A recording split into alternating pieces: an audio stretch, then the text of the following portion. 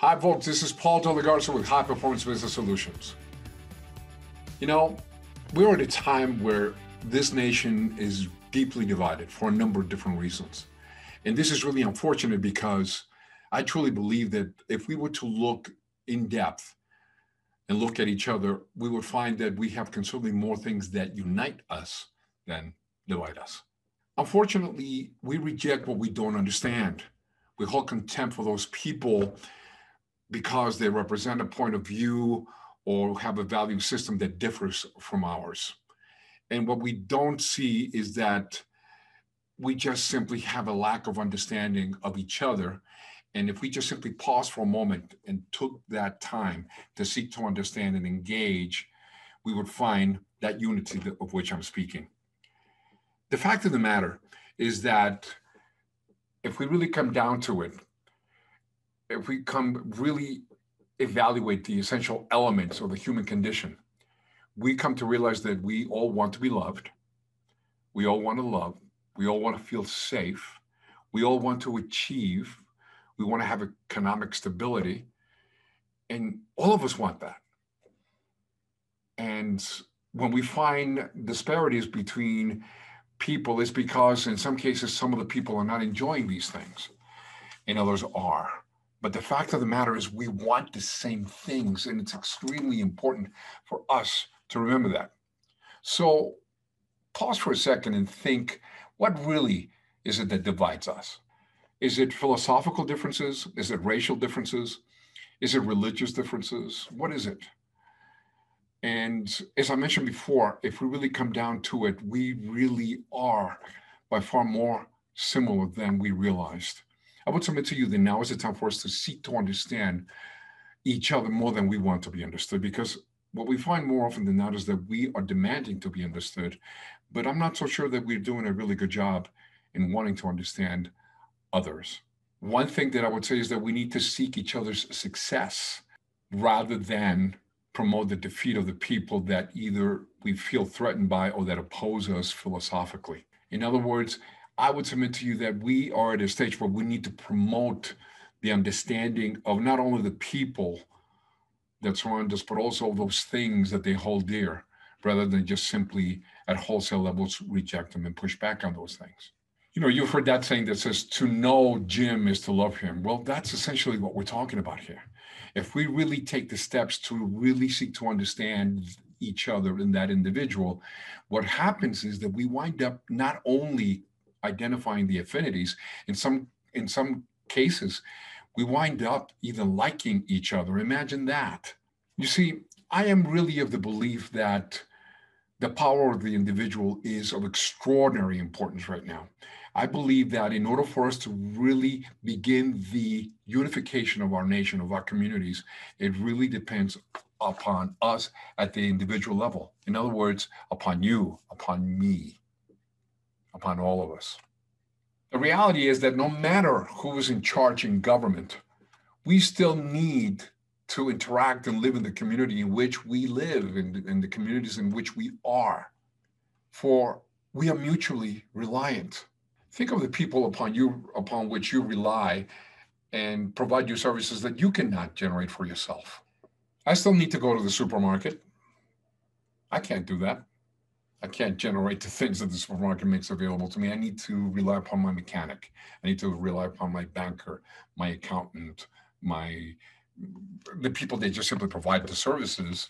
And I don't look first at what philosophical or religious preferences they have or anything like that. I, more than anything, base my engagement on two elements. Number one, the content of their character, to quote Martin Luther King, and the other one is in the way that I am treated, and more so in the way that I treat them.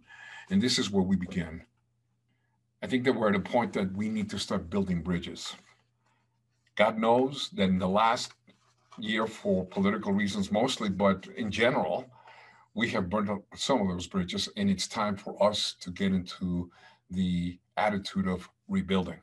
But I'm talking about rebuilding in the way that we interact with the people that surround us. I'm talking about the way we engage people, seeking to understand, really rebuilding that bridge. And it doesn't matter whether they're black, white, Native American, Jewish, Buddhist, it doesn't, Muslim, it doesn't really matter. It just simply matters that we recognize that if we really go down to it, this nation was built on the very premises of diversity.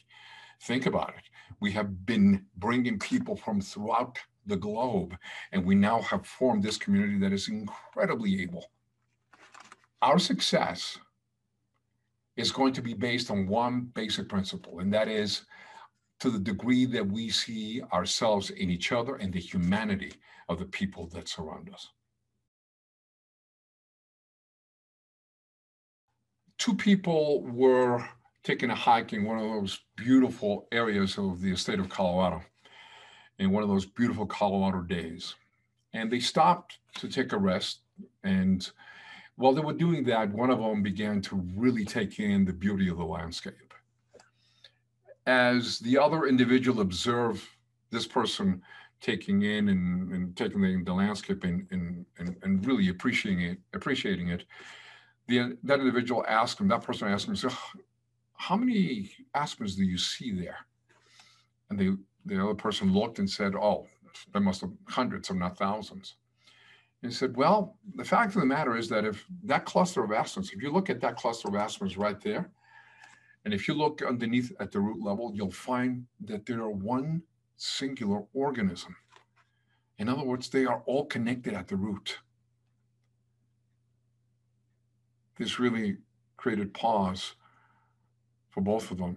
And they began to look at that cluster of aspens not as a congregation or accumulation of individual trees, but how they all interacted, how they all were mutually reliant.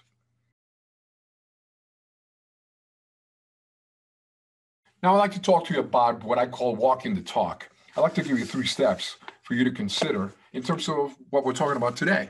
We're talking about diversity, and we're talking about seeing yourself and the people that surround you. So let's start with the first one. I would challenge you for you to start understanding about other cultures. I would challenge you for you to start learning about the Jewish community, about the Hispanic community, or African-American community, the Buddhist community, whatever. Especially if you can start seeking to understand about the people that surround you in your community so you can have that interaction. So I would like to give you that as a first step to begin seeing yourself in each other. The second step that I would give you is, there are a lot of people that have contrasting opinions to yours, probably. You probably surround yourself with people that are like-minded. I'm going to challenge you to take one step and go out to someone that has a different, a diverging opinion and say, I'd like to buy you a cup of coffee, or I'd like to have a conversation with you. And when they ask you, why do you want to do that? I said, because I really want to understand you more.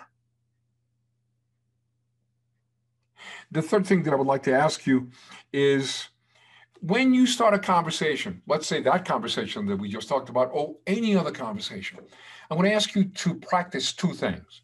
One of them, begin to become aware of your disposition and make sure that you focus on becoming curious and in curiosity and not in judgment.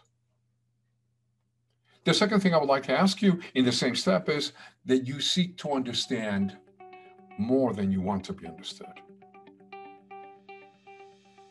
This is Paul De La Garza with High Performance Business Solutions. I hope that some of this has actually reached you and that you can take it out for a test drive. Take care and be well.